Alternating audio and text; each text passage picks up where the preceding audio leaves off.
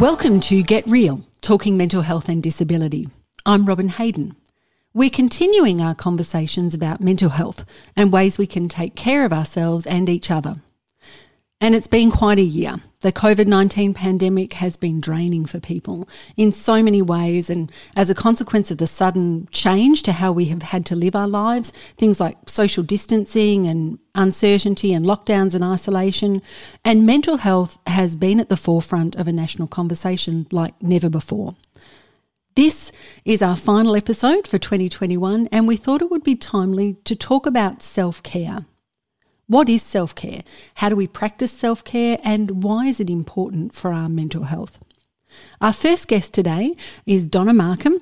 Donna's a qualified occupational therapist, an adjunct associate professor at Monash University, and also a member of our IRMA 365 board and chair of our Practice Governance, Quality and Safety Committee. Donna is Victoria's former Chief Allied Health Officer, and she's done extensive work and provided leadership throughout the COVID-19 pandemic around conversations within organisations about the importance of self-care and protecting and supporting the well-being of the workforce. Recently, Donna started her own business, Disequilibrium, coaching and supporting professional women in the workplace. Welcome, Donna. It's great to have you join us. Thanks, Robin. It's great to be here.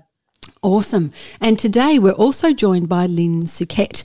Lynn is one of IRMA 365's practice leaders for psychosocial support services. She has a diploma in professional counselling, and she's worked across various roles in disability and mental health, all involving assisting vulnerable people who have physical and or mental disabilities, often from trauma. Lynn is passionate about empowering people to gain the confidence and connections to live their life the best way they can and as independently as they can. Welcome, Lynn. Great to have you part of this conversation today. Hi, Robin. Thank you. And hello, everyone that's listening. It's great to be here. And welcome back. This is not your first time chatting to us. So really glad to have you here today, because this is a really important topic, and I'm really looking forward to getting stuck into this. I think it's something that a lot of people need to think about, need to reflect on, and to have permission to do that, really, as we come to the end of a really grinding and difficult year. But first of all, before we get into that, I'd like to find out a little bit more about both of you and the work that you do. So Donna, if we can start with you, can you tell us about your work, especially in the past few years during the pandemic? What have you been doing? Thanks, Robin. Well, as you said, I've been the Chief Allied Health Officer for the Victorian Government for the last 3 and a bit years. I finished up in that role about 3 months ago.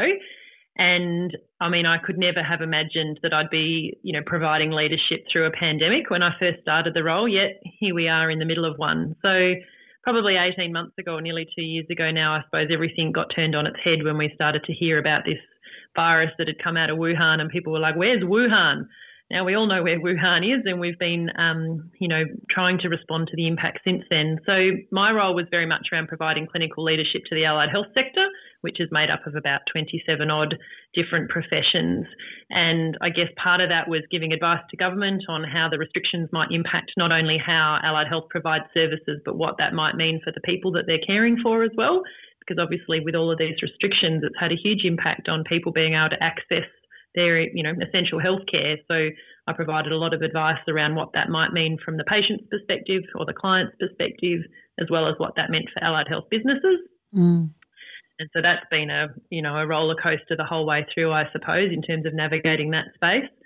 And then the other really important thing and thing that I'm incredibly proud of doing, I suppose, was setting up the Healthcare Worker Wellbeing Centre for the Victorian Government as well. So as you said, we recognise the impact that this pandemic has had, and the Victorian Government, decided that it was now no longer not an option to act in terms of healthcare worker wellbeing. And wellbeing has been an issue for a long time now. It's not new to the pandemic, but I think the pandemic has just shone a spotlight on the topic to the extent that it's just not an option not to act anymore. So setting up a wellbeing centre for healthcare workers that is applicable to anyone really. It's not just healthcare workers, it's people working in any industry that would benefit, but just shining that spotlight on that really important issue. So yeah, it was a pretty full-on 18 months working with government and supporting healthcare workers all round really. Yeah, sounds like it. And, sometimes it takes a crisis to really shift resources into the places where they need to be. And we're starting to see that now in mental health, which is great. But, obviously there's always overdue. A need for more and it is quite overdue, as you said. Lynn, can you share with us a little bit about your work and the areas that you're interested in, and tell us what psychosocial support services are for people who might not know? Okay, for sure. So, as you know, I could probably talk for years about psychosocial support services, very passionate about. And so for people that don't know, psychosocial support services for people that their mental health, that everyone's mental health impacts on their environment and day-to-day living, and that their social life environment impacts on their mental health. So it corresponds, it goes round. And so as you can imagine, in this pandemic, that with psychosocial support services, we're here to build capacity for persons that are needing that support in the mental health area, and going into an isolating world was not ideal. So not only did we feel the impact of not being able to go out and outreach, which is where we did a lot of our work, our whole world turned upside down as well. So we went thinking, well, how are we going to provide this support?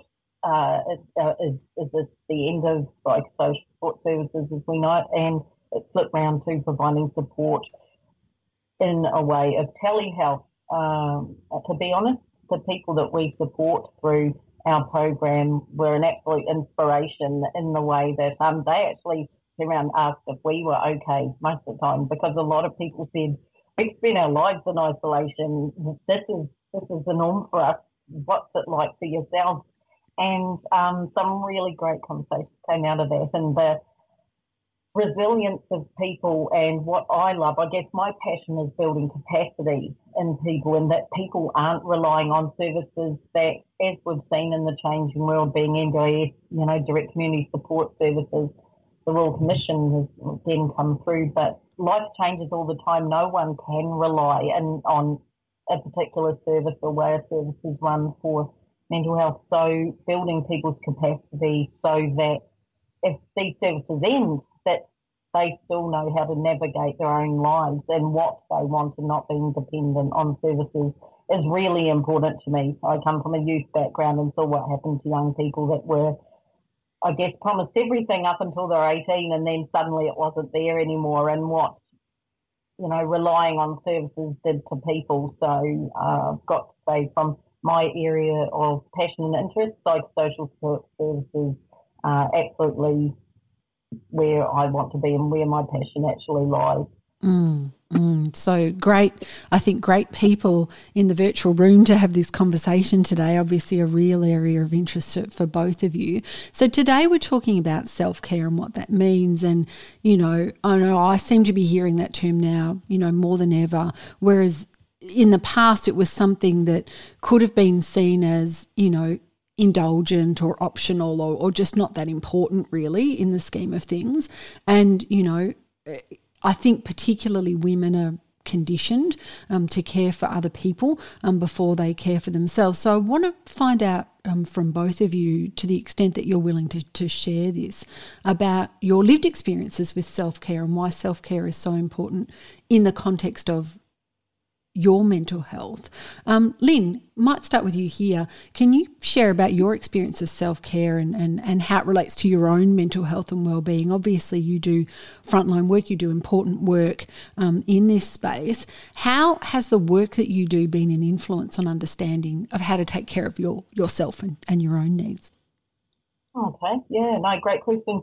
I will say, and I'll admit this wholeheartedly here, I was probably the role model for how not to self-care, to be honest. I've been in an industry for a long time of if you're a carer or someone in the position of caring with people, for me, you don't put yourself first.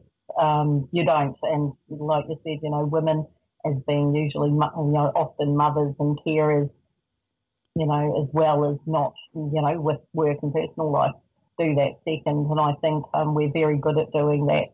But anyone as a whole in this I will say, this industry and the caring industry where the mental health disabilities do put themselves second. So that has been, during this pandemic in the last couple of years, we really have started focusing on practicing on self-care and saying that, yes, you do take your sick or personal leave when you're unwell. You're not being lazy by doing that. That actually putting yourself first. You can't, as cliches, you can't help people if you've got an empty cup. If you're drained, then you're not actually assisting anyone. You need to replenish that your spirit and your soul. So we have been pushing it, and I have been, like I said, a lot of do as I say, not as I do, but I'm really flipping that round on now and really practicing that stopping work when it is time to finish work. When you're feeling unwell, call out for help, take a breather, don't do back-to-back meetings. When someone is in crisis, there's a lot of persons, of course, the challenges that go on with mental health or just in this world at the moment. People feel in need of crisis, but not to respond until you're feeling in that frame of mind to do so. Let people know you need 5 minutes, because you are not helping anyone if you don't. And it's that continued conversations, and I guess for myself, hearing me say it out loud. On a personal level, one of the things that took care of that for me was suffering a stroke in my eye a few months ago. So due to not looking after myself, I wasn't listening to my body, even though I was saying it. And to be honest, this is it was a real wake-up call. And again, as the saying, if you don't take time, make time for your wellness, you will be forced to make time for your illness. And I just repeat that to myself a lot now. And and that recovery is quite often what I put through to people, saying if it can happen to me as a very, generally a healthy person, that can happen to anyone. You need to take care of yourself. And, and I guess it's not, the nicest thing to happen, but again, it was a wake-up call, and sometimes that's what we need. And if that can help other people to recognise, to listen, then, that's what I'll use it for. Then that's a positive. Yeah, thank you, Lynn. Thank you for sharing that too, because I think there'll be people listening, and certainly when I was hearing you talk about that experience, we need to reflect on the extent to which we're demanding more of ourselves than ever before, and to what extent do you continue to push forward, and what are the consequences of that later. And making time for your health before you are forced to make time for an illness or a recovery. Even just stopping and reflecting on that is an important step in self-care, isn't it? Donna, I think, you have a young family and you've worked in senior positions, executive positions that are pretty demanding. You know what it's like to have those competing demands and kind of be juggling those balls in the air all the time. What's your experience of self-care been like, especially in recent times? And was there a point in your life where it really just became critical for you to take care of yourself? Thanks, Robin. I think there's been a number of points in my life where it's become critical, and I think that's helped me realise what I've needed to do in the last, 18 months in particular. And I think just reflecting on some of the things that Lynn was just talking about then, we shouldn't wait until it's too late. And I mean, another great analogy is thinking about fitting your own oxygen mask before you fit someone else's, because you can't care for others unless you care for yourself. I think for me, there's been a couple of pivotal points in my life. The first was probably when I was younger and my brother had mental health issues, and I was really struggling with his health and also the dynamics in my family at the time. And we ended up having some family therapy as a family to help navigate that space. And I think that was probably the first introduction for me in terms of, actually some permission really to think about my own needs and not just the needs of everybody around me. And then a couple of years after that, when my first marriage broke down very suddenly and sort of knocked me for six, I remember thinking, what the hell am I going to do? And I picked up the Yellow Pages, because you didn't have Google or phones back then, and I found a counsellor who could see me as soon as possible. And that was a pivotal point in my life where, I got myself on a mental health care plan, and I've continued to have professional counselling ever since. And I think that was, those two kind of, my brother's mental illness and then my own relationship breakdown were two very pivotal points that I guess were my point of, well, I can't not act now. I need to look after myself because I'd sort of hit my rock bottom. And I guess when I talk to people, I always encourage people not to wait until you hit rock bottom if you can, because, this is something we should be doing as a proactive wellbeing strategy all of the time, not just because we're unwell. It's like, going to gym for your mind, really looking after your wellbeing. So I guess for me in recent times, as the pandemic hit and the pressure certainly turned up at work and at life, like we all returned home, we all worked in our offices, we all worked in the same space that we, previously used to go to for rest and relaxation and restoration. So I re-engaged professional help. I was fortunate enough to get some support through the workplace for professional coaching using the EAP services as well. I went back to the basics of sleep and food and rest and, and exercise. So I sat down with my partner and I said, well, how's our week look like? Where's the self-care in our week, and where's the couple care, and then where's the family care? And to me, it was in that order: the self-care first, couple care second, family care third, and then maybe somewhere fourth we'll think about work, because I can't do any of the other things unless I'm okay. So, what's the week look like? When's my self-care? And my partner Daniel, when's his self-care? And then when do we come together as a couple, and what does that look like in lockdown? And sometimes that was takeaway in the car because you couldn't go to restaurants. But, it's thinking about making those things a must-have, not a desirable or an optional activity in our week, and planning for it. So that's something that we certainly implemented. And there even came a point throughout last year in particular where I just said to him, I'm barely keeping my own head above water. I can't continue to support you, because I think often sometimes we end up being, as you said earlier, Robin, the support for others. And I said to him, I need you to go and you need to look after your own self-care now. I'll do what I can, but, I'm at a threshold here as well. So I really had to encourage him to go and just, think what he needed to do to look after his self-care as well. Yeah, there are limits to this kind of forbearance and to the endurance that we have in these situations. And I think, all of us, no matter what that looks like, have had a lot more put on us than we would have ever expected of late. And it is difficult, and certainly for families, living in close quarters to one another, couples living in close quarters, people sharing accommodation in close quarters. We're not meant to live like that all the time. Lockdowns are a very artificial situation in terms of what they do to relationships and your inability to get that perspective by going and talking to other people, which is something that you normally would do. So thank you both for sharing that. I think it's great that you feel able to talk about that, and when we can talk about those experiences, then other people feel more comfortable to talk about their own experience and, make this all feel like it's something that everybody is going through, that it's not isolated. Well, we just need to normalise it, don't we? Yeah. I mean, there's been studies, Robin, that demonstrate that healthcare workers are some of the most resilient people in the world. So this isn't about, the message is not be more resilient. It's not about that at all. This is a really unusual and unique situation that we find ourselves in. So, it's about self-care. It's not about beating yourself up to get stronger or tougher or be more resilient. Yeah, for sure. So, I mean, do you think there's a barrier to practicing self-care? You've both worked in the health sector for many years. You've got your own experiences of this, but, why do you think the conversation about self-care seems to be front and centre right now? Lynn, what are your thoughts about this?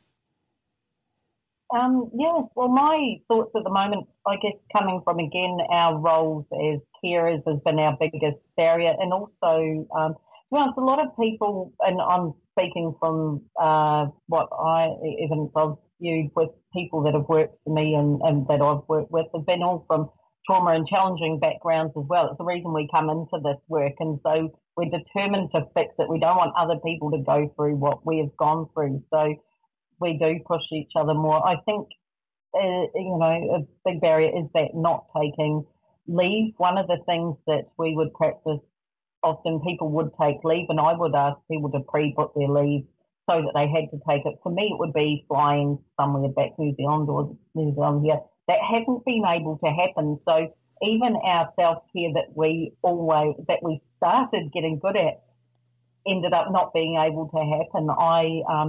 I go to a dog group every Sunday with I surround myself with people, animals in the outside, people like-minded, and that couldn't happen because it was outside of the 5K. So I think that come to a front again because people actually started not being able to practice their self-care. You can speak about going away and having time away, but like you said, if you were restricting yourself to not being able to go shopping or couldn't escape people in the house that sometimes you wouldn't be spending all that time with, then that made it more difficult. So I think a lot of us, to be honest, in this sector and everywhere, almost undid what we had done in the way of practicing self-care. It was the environment, and this is where I'll get back to social, did start to impact our mental health again, and then our mental health started impacting what happened as you could go into a supermarket and see how people were seriously behaving that I strongly believe would not have under other conditions, but people started not being able to express where they'd normally go to the gym or have a walk around the block away from their family because their kids were home. They can't leave their kids, so they're trying to work as well as, it was just to be honest, I believe everyone has responded completely normally to a completely abnormal situation. And we'll get there back, but I think again that talking self-care, that really practicing it's not, it needs to be more than a word. It needs to be a must. And like Donna said, it's not a treat. You have to do that. It's the same as you have to drink water. You have to have food. You have to look after yourself. So that's become more and more, definitely has been more exposed in these times. So, I hope that we keep practicing that even when we go back, that everyone doesn't rush to sit in traffic for 2 hours, that they don't stay at the office for longer. We need to stop rewarding people for overworking, to be honest with you. That has to stop. We have to start, giving people prizes for leaving on time. Yeah, and, being aware that is not a virtue. Some of the things that perhaps we used to see as virtues, we have to start thinking of as something else, because they're actually probably things that are not serving us in the long term and that are making life difficult. Donna, what about you? What support do you think that people need to be able to incorporate self-care into their lives in a way that supports their mental health and flows on to people around them, like their children, partners, friends, workplaces? Yeah, look, I think we've just got to normalise it. So part of normalising is talking about it. So, kudos to Emma 365 for having a dedicated podcast. And I know that Emma did a lot around Are You OK Day. Like, we've actually just got to have conversations, to let people know that it's okay to talk about this stuff and it's okay to look after yourself.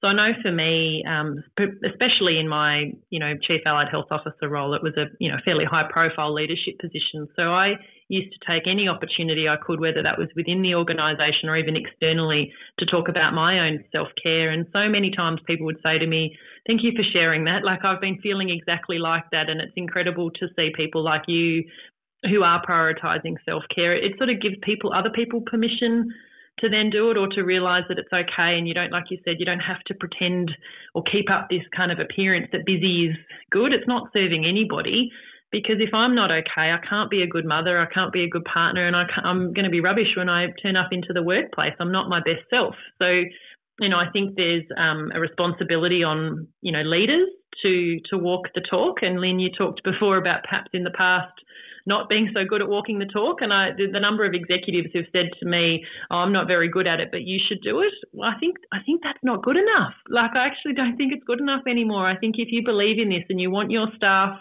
you've got to role model the right behaviour. You role model other professional behaviours, right? Why not role model self-care?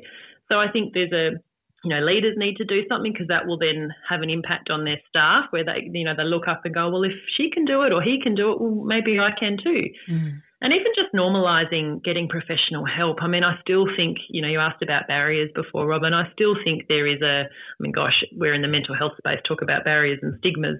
But even when it comes to self-care, even if you don't necessarily have a mental health issue, there are still barriers to getting professional help, because there's this perception that there's something wrong with you, or that, things. I've said to some people, have you thought about it? Oh, I'm not that bad yet. I think, well, why wait? Why don't we value our own happiness and well-being and put whatever it is we need around us to do that? So I think that sometimes we need permission, Robin. We need support. We need people role modelling. We need people who are in the healthcare profession or working directly with others to encourage that and to have conversations. And even with our families, we need to have those sorts of conversations and check in with people. And some of that is, a lot of the ethos around Are You OK Day, but it's kind of doing that every day, not just on a dedicated day.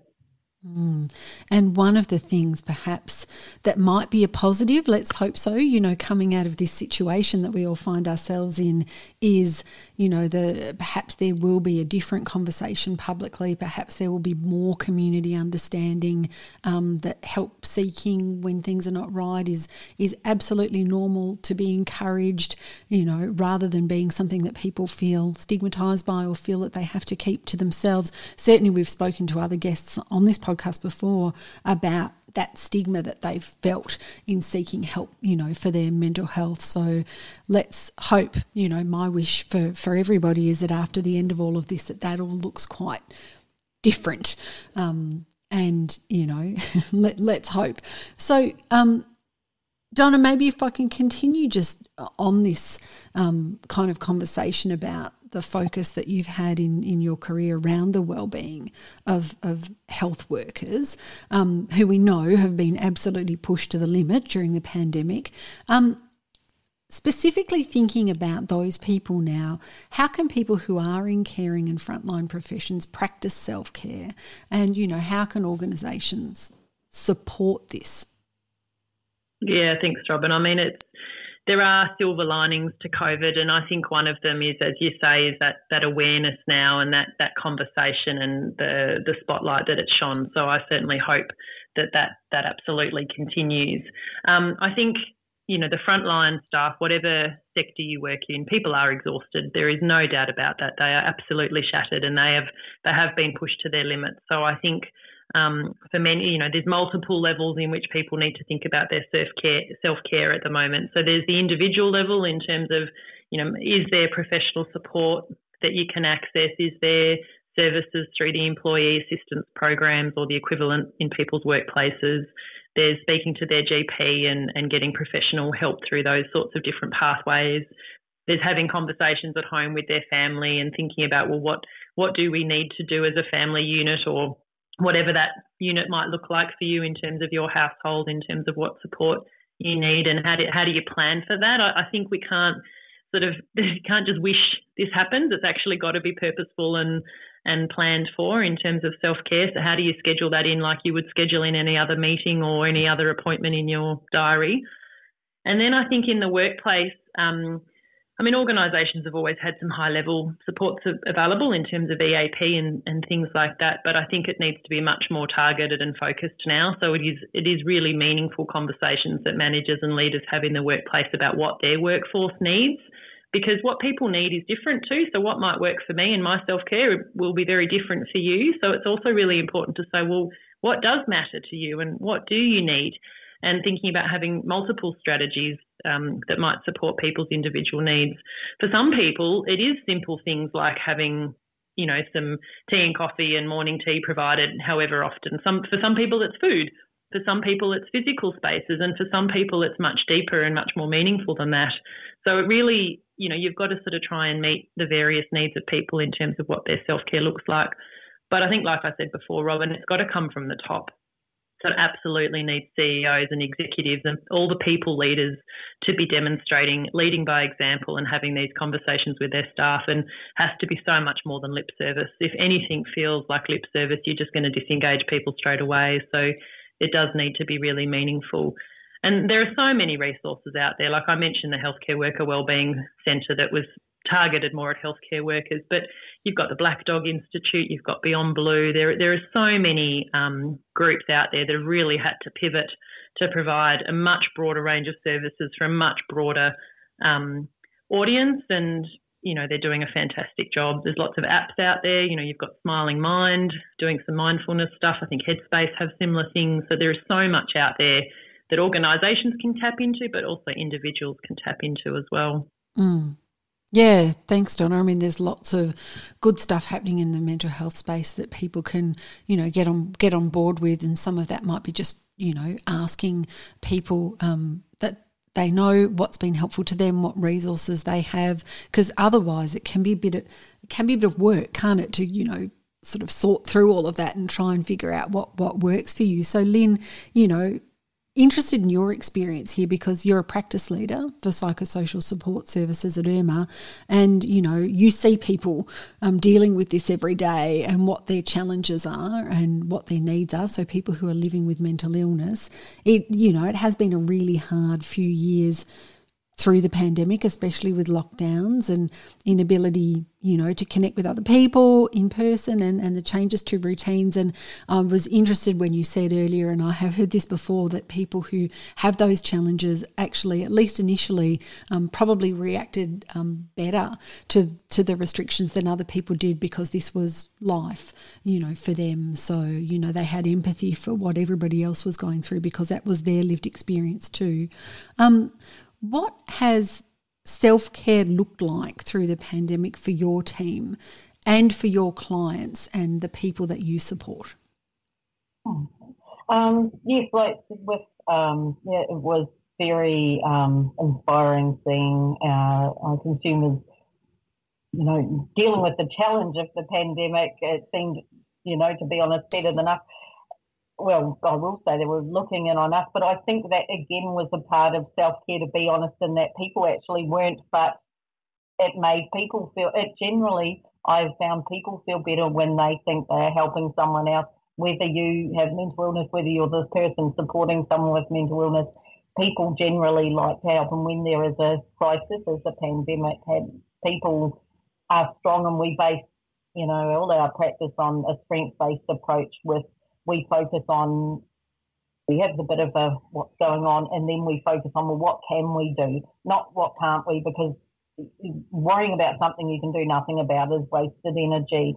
And I think when things really hit the fan, as they say, it's what comes out with people. But it has been tiring with the people that have, I will say, for the people that we support, our consumers, not only there was the pandemic transition for people, but they people that are in our program also transitioned from other programs where they got a different type of support that ended with certain funding once NDIS came in, and then people through PSS weren't eligible for NDIS, and which that is a changing world, as we know as well. And I won't take much time talking about NDIS, but I'm just saying the world is a changing place, and the pandemic was absolutely nothing I ever thought I'd see in my lifetime. And I still think in a year or so, I'm going to think I made it all up. And I think that everyone's going to feel we've been in the twilight zone. But what's happened is we've gone, well, what can we do with the connections with the self-care?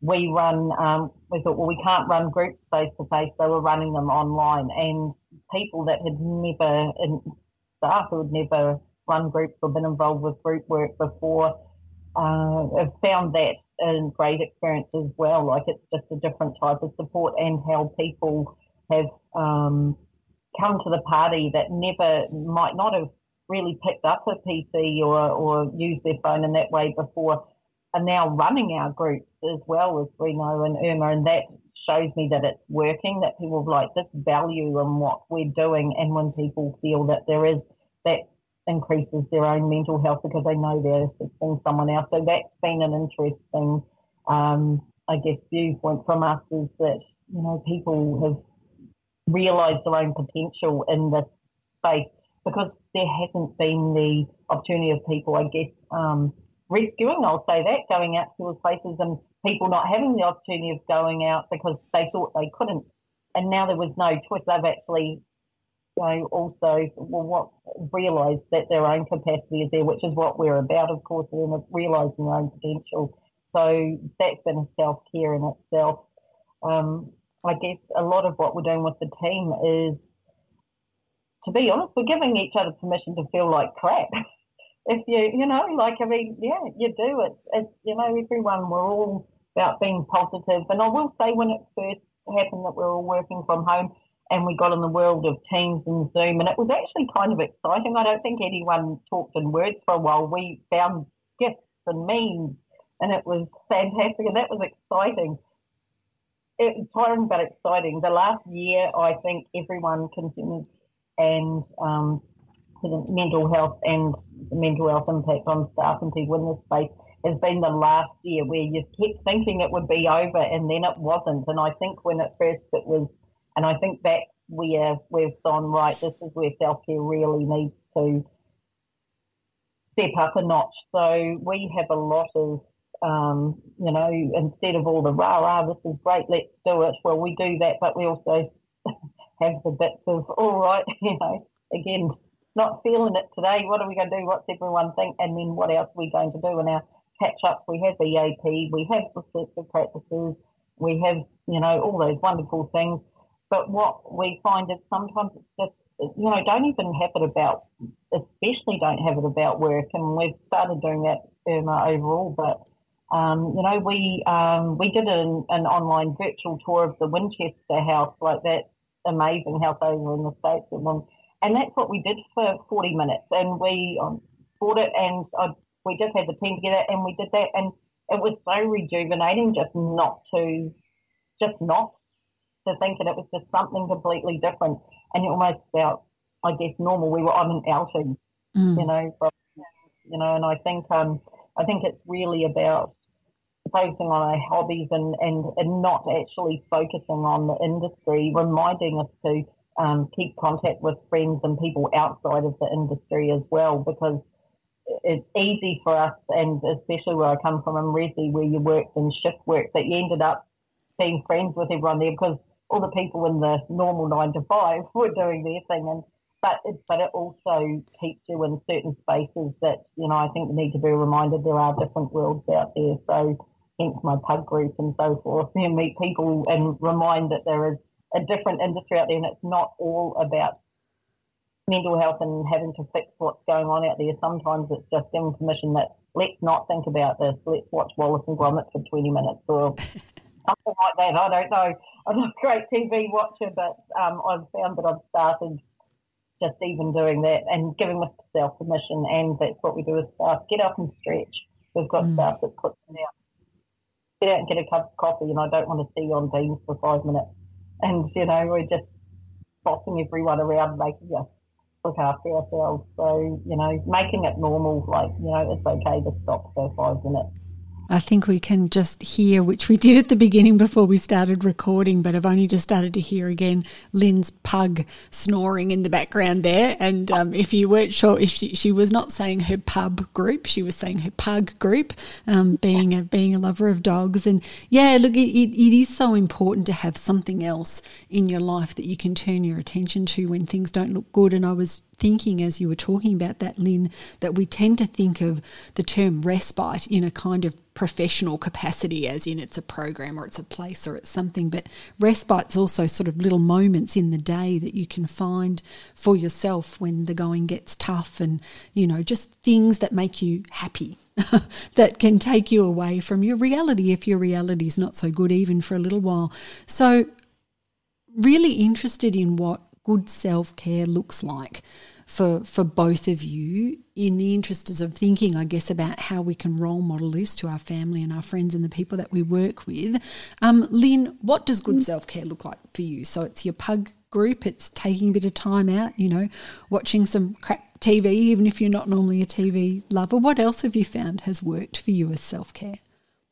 With self-care, I've found making sure I actually schedule a walk every day outside. I had my treadmill and so forth, but I actually found that was still keeping me inside. So I actually go out and I find one thing that I can laugh about every time I'm out there, whatever it that is, like, you know, an observation around. And to be honest, where I live, that is not a hard find around here.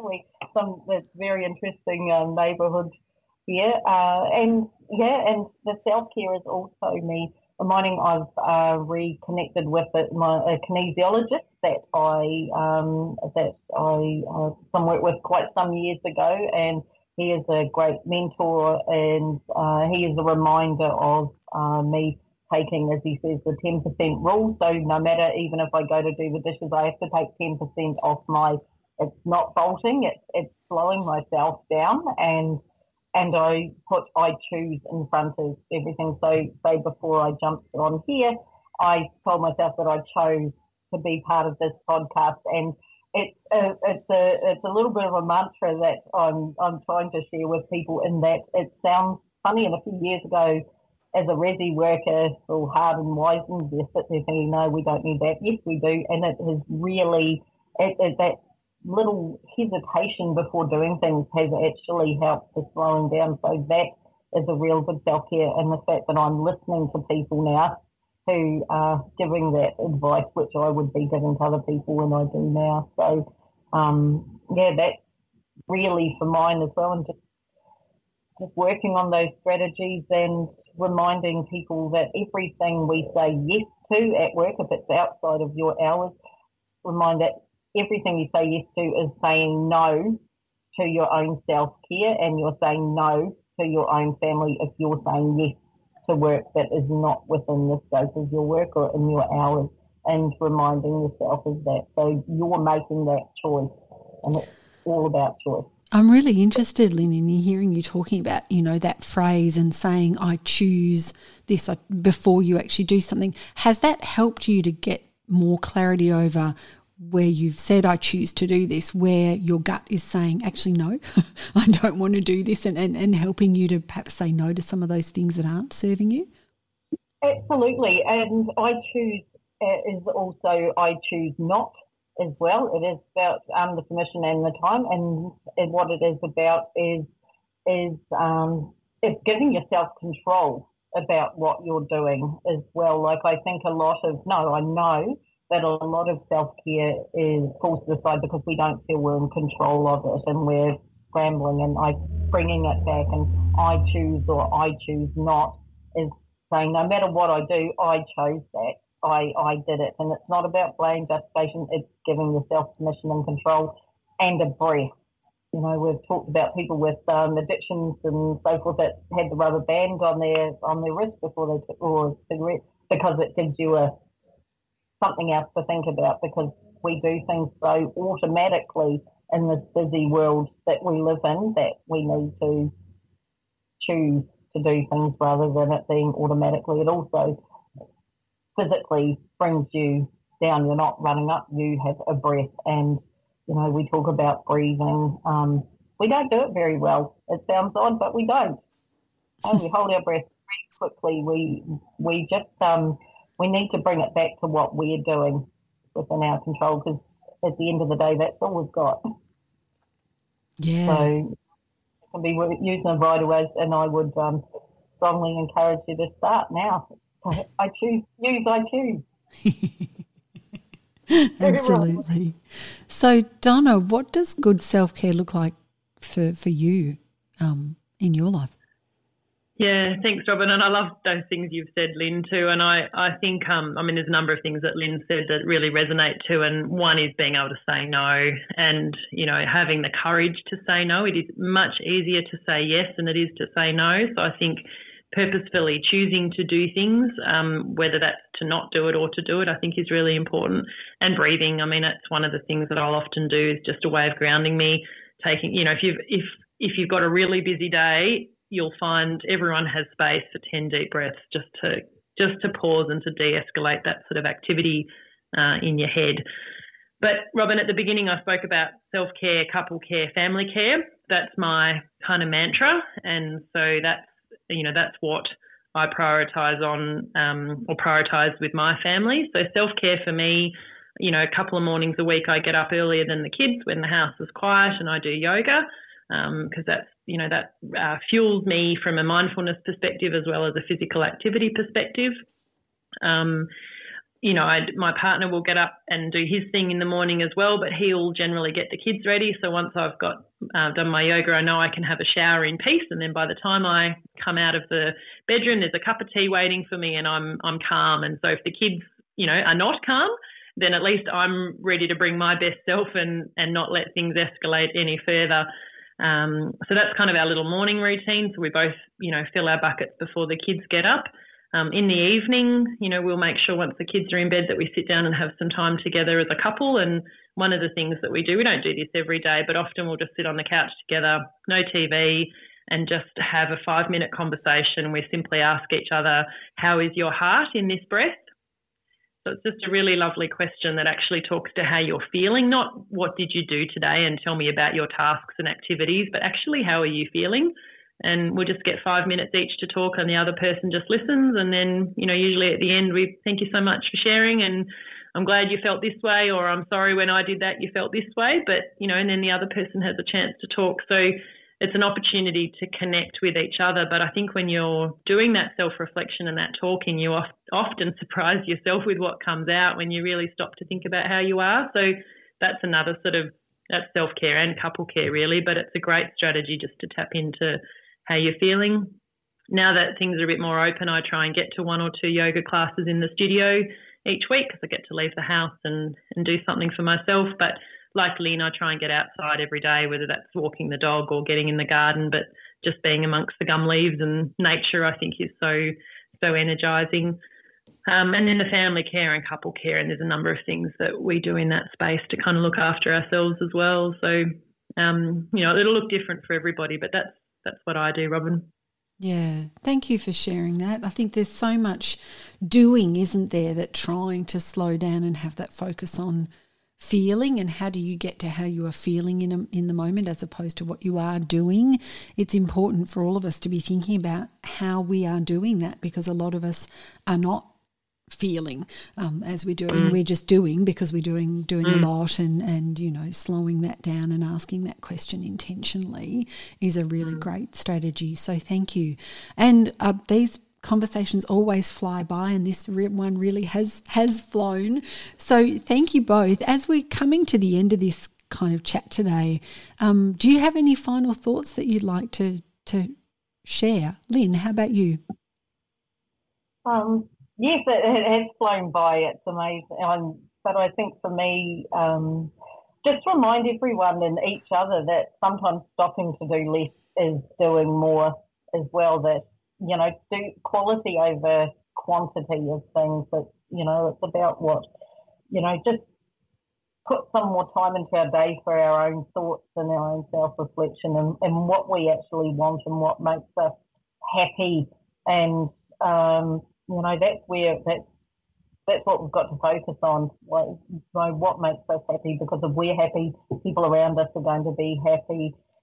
The fact that we're doing this podcast now and talking about it, though, is a great step in the right direction. So for all of us, and I think long may it continue. And I think we just need to keep reminding each other, even though our environment will change, and it will change, but that this can never go be put by the wayside again. Self-care, we've got to talk and breathe it, and I'm going to role model it for proper and for real. Absolutely. Yeah, thank you. Thanks, Lynn. How about you, Donna? Any final thoughts? Yeah, look, I think the main final thought really, apart from the little mantra I've been repeating of self-care, couple care, family care, is not to see self-care as a activity that's in competition with all the other busyness. So I think that, like you said, Robin, we are always busy, and it's almost like wearing how are you? Yeah, really busy. Everybody has a full to-do list all of the time, and it will never, ever be empty. So I think it's really important not to see self-care as another thing that's on that list. It's not competing with or, it should just be seen as something you need to do in order to be able to tackle the other things that you have to do in your to-do list, or to do those things to a a better extent, if you like. So that would be my take home. Don't see it as another thing to do to the list, and don't see it as something that's in competition with all your other activities, but something that will support you to be your best self and show up the way you want to show up. Awesome answer, both of you, and really great thoughts, I think, to leave our listeners with. So thank you both so much for joining us today. Thanks, Tom. You're very welcome, Robin. Thanks to Irma for focusing on this topic. Thank you both. And for our listeners, if you've been affected by anything discussed in this episode, you can call Lifeline on 13 11 14. We'll also have some other mental health support resources listed on our show notes for this episode. I'm Robin Hayden, and you've been listening to Get Real, Talking Mental Health and Disability. Since our last episode was recorded, we're very proud to say that Get Real was announced as a finalist in the Australian Podcast Awards in the Bullseye category for podcasts that are producing exceptional listening experiences for niche audiences and those underrepresented in the media. So if it's your first time listening to the podcast, make sure you check out our back catalogue of episodes. We have 47 of them now for you to make your way through.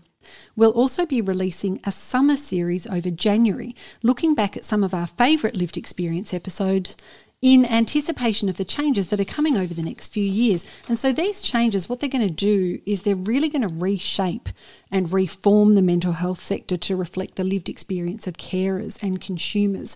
So the episodes that we have picked out for the summer series, they feature people with lived experience sharing their own stories of navigating the service sector and their hopes for how this experience might change for the better in future. So join us next time on Get Real, and this time it will be for the summer series where we will have more conversations about mental health and disability. And if you're enjoying the podcast, we would love you to share Get Real with your friends and networks. And subscribe to the show. That way you won't miss an episode. You can also rate and review Get Real on your preferred podcast listening platform wherever you are. So until next time, stay safe, stay well, and look after yourself. We'll see you soon.